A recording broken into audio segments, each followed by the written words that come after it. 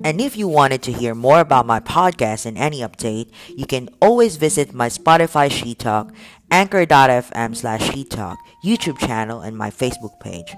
Don't forget to like, subscribe, and follow all my page. Cha-cha!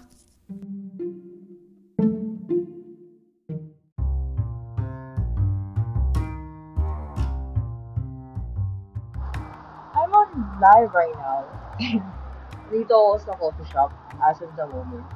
The reason for that is because um, I wanted to clarify things because one of my friends asked me kung sino daw yung boboto ko today sa election. And my professor um, previously um, asked me what are my political views. And gusto niya ako magsalita regarding it because we definitely know that magkakaroon ng sense yun. And political views or news is a big issue nowadays. Lalo na kasi mag-e-election na. Dalawang tao lang naman ang sikat sa social media at sa news. Si Lenny and Marcos. Yung iba na tumatakbo pampagulo lang.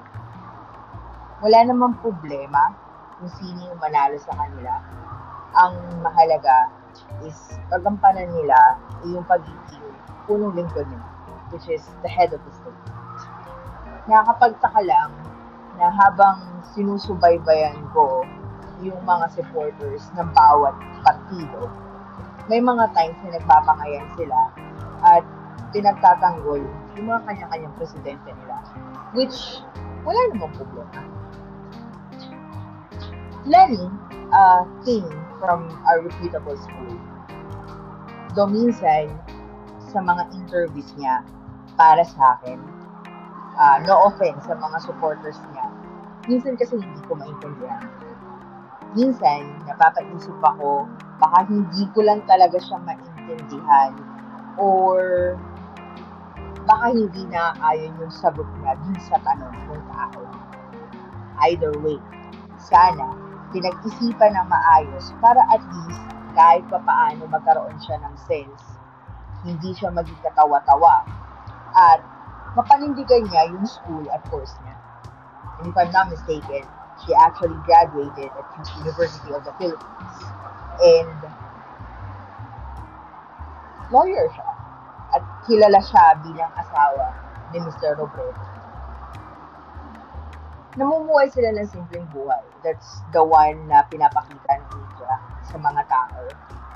And may mga bagay din kasi na nakapagtataka sa the way of living niya. She's a single mom. And I definitely know kung anong feeling ng pagiging single mom because I'm also a single mom of four. And nakapagtaka lang na this kind of politician, they actually submitted a paper wherein na kailangan nila i-announce yung wealth nila or yung kayamanan nila to the people. And nakapag-isip lang ako kung paano silang nakakapanood ng isang NBA game na nasa front seat pa. And if I'm not mistaken, it's actually cost them for about 600,000. Hindi ko alam, hindi ako sure. The reason for that is because hindi ko pa nararanasan yun. But actually read news. And yun yung nakikita ko. Nakakatawa pa, or nakapagtaka pa, is kung paano niya napag-aaral ang mga anak niya sa ibang bansa with a very big amount of money. Which yung natatandaan ko is yung in-announce niya sa pera niya is, I think, 1 million. If I'm not mistaken, hindi ko ako sure. Hindi ko alam. Yun lang yung naaalala ko. Religion and politics, sabi nila, hindi mo pwedeng pagsamahin yun. Kasi religion is a belief in someone's or in oneself. Okay. At kapag ginamit mo yun sa politics, hindi na paniniwala sa Diyos ang pinagtitibay mo, kundi kung sino ang kailangan suportahan ng mga believers mo. And that's just my opinion. And back in the Philippines, if I'm not mistaken, there's a lot of religions there. And the supporters or kung sino yung boto nila actually depend kung sino yung sinasabi ng pinunong. Back then din, may nakikita ako ng mga posts, Facebook, TikTok, Instagram, na binabayaran daw yung mga tao para sumama daw sa kampanya. At marami nagpapatunay about that. Nung asa college ako, which is on the university belt, talamak din talaga yung ganyang modus. And hindi ako magtataka kung nangyayari pa rin yan up until now. Kasi corruption is still on the go. And I'm pretty sure na yung maliit na bagay na yan is nangyayari din. Hindi natin alam kung ano nga ba yung totoo, pero sana lumaban ng tama at patas.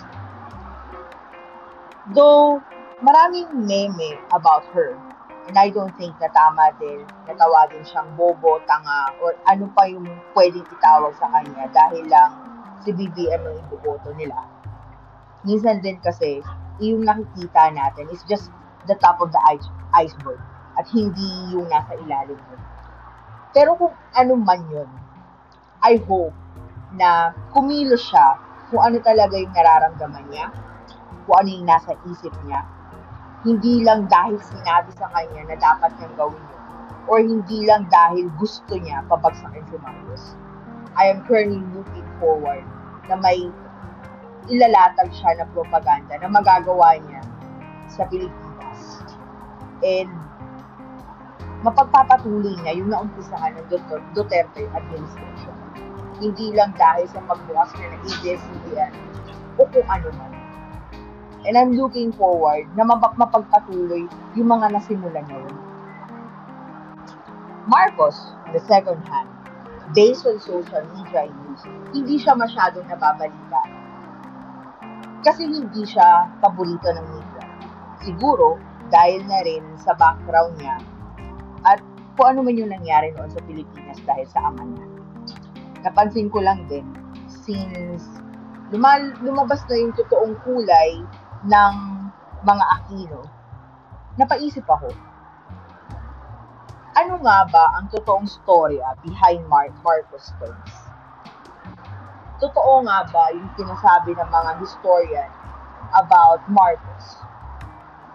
And totoo nga ba na there's something happening on Marcos Day? Wala kasi ako noon at hindi ako aware kung ano talaga yung meron doon. At wala akong mapagpapatunay kung totoo o tama ba yung nangyayari no 1980s or 1970s.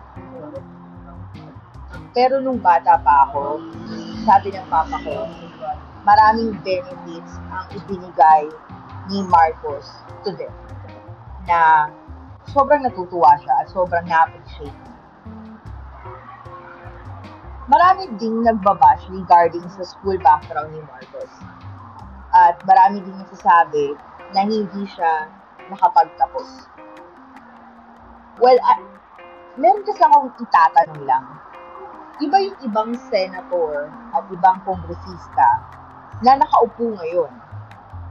Hindi din yan yung mga nakapagtapos. It's just that lang, nanalo sila dahil sikat sila. Nanalo sila dahil artista sila. At wala silang napatunayan on their educational background. Don't you know ba?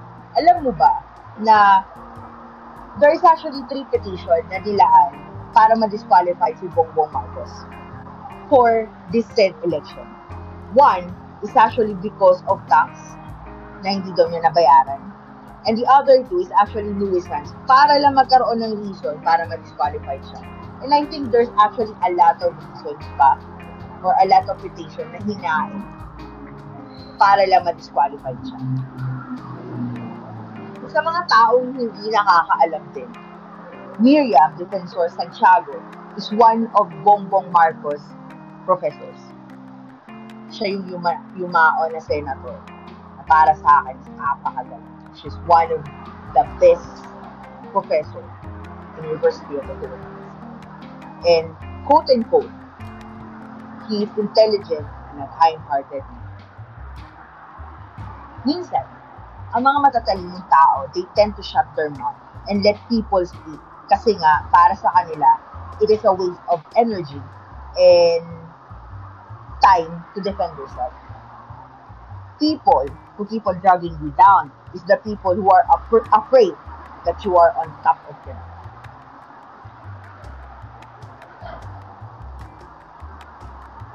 Based on background or educational background na tinitira ngayon for Bongbong Marcos, dahil di ba ibang bansa siya nag-aral, may posibilidad na iba yung rules nila o iba yung proseso ng school nila. Diploma versus bachelor degree. Yun sa atin kasi dati, yung kapanahunan ko, hanggang grade 6 lang, then afterwards, you go on 4-year na high school, and then magpo-course ka na for college. But because of Aquino administration, binago nila yon and they make it on K-12. And if I'm not mistaken, K-12 is actually the same curriculum as United States. Ayaw ng tao na magkaroon daw ng isa pang magnanakaw na manungkulan sa Pilipinas. Pero nagtataka ako na yung mga nakakulong na at may mga kaso na because of corruption, sila pa rin yung patuloy na nanalo at patuloy pa rin na nanunungkulan doon mismo sa government natin. Sabi nila, marami daw namatay at naghirap na tao nung panahon ni Marcos. Pero I was thinking na bakit ang dami niya napagawa on his term? And some people will tell me na dahil nga matagal siyang nanungkulan at matagal talaga siya at marami talaga siyang magagawa. Pero what I mean is, lahat ng pinagawa niya noon ay ginagamit pa rin ng mga tao in the present time. I was thinking na galit ba ang tao dahil nagkaroon ng martial law? O mas nakikita lang ng tao yung mga maling ginawa, which is pinapakita ng media, kesa sa mga magagandang nagagawa ng Marcoses. Sa opinion ko, kahit anong partido pa yan at kung sino man ang iboboto natin, hindi naman natin malalaman kung totoo ang mga propaganda nila unless uupo sila sa posisyon na yun. In the end naman, dahil Pinoy tayo, kahit sino pa yung nakaupo doon, ibabash pa rin natin at may sasabihin pa rin tayong masama sa kanila kung sino man yung presidente na mananalo. I suggest na kaysa siraan natin ang kabilang partido, mas maigi pa siguro na ikalat mo yung nagagawa ng taong iboboto mo. Ipakita mo kung ano ang nagagawa nila sa bansa as of the moment. Than talk trashing each other. From there, mas mauunawaan ng tao kung bakit siya at iyon ang iboboto mo. For me, I'm currently choosing Marcos. Kasi gusto ko maranasan how Marcos ruled the Philippines. Gusto ko makita ang kaya niyang gawin sa Pilipinas dahil Marcos siya. Gusto ko mapatunayan din na tama yung sinabi ng papa ko noon. I love the way he speaks, how he represents himself to the public. The people bashing sa education niya, malalaman mo na matalino siyang tao because he doesn't care. Kasi alam niya sa sarili niya na may nagagawa siya at wala siyang dapat patunayan sa mga taong tumitira sa kanya patalikod. Hindi ako aware sa mga nagawa niyang batas because hindi naman ako fan ng politics. But this is just the opinion that I can actually share. Nakikita ko lang, I'm looking forward pa din sa pagbabago ng economy ng Pilipinas. And I'm looking forward na maging maunlad siya, same as na nangyayari noon nung time ni Marcos. And umaasa ako na may posibilidad na maipagpatuloy niya yung nasimulan ni Tatay Digong. And I definitely know na maraming magbabash sa akin regarding to this opinion that I have. But I just wanted to share it to you na not all the time I will be giving you my she's talk regarding love. But I would also be giving you my she's talk regarding the choices that you have to make on this election day.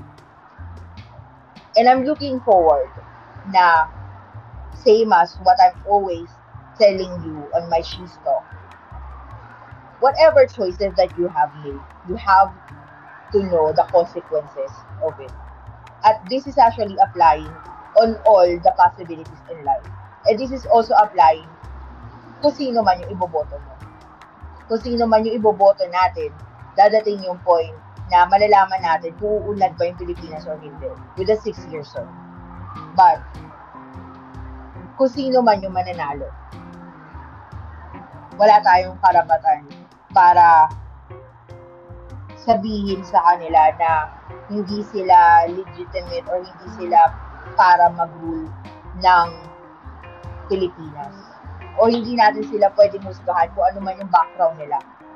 Kasi, para sa akin, what they are right now is actually different from their past. Ito yung present at ito siya.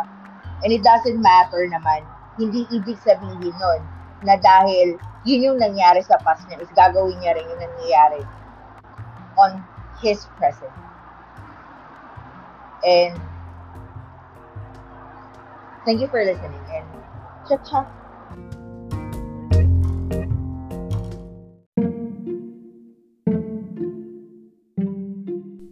And if you wanted to hear more about my podcast and any update, you can always visit my Spotify She Talk, Anchor.fm/She Talk, YouTube channel, and my Facebook page. Don't forget to like, subscribe, and follow all my page. Cha-cha!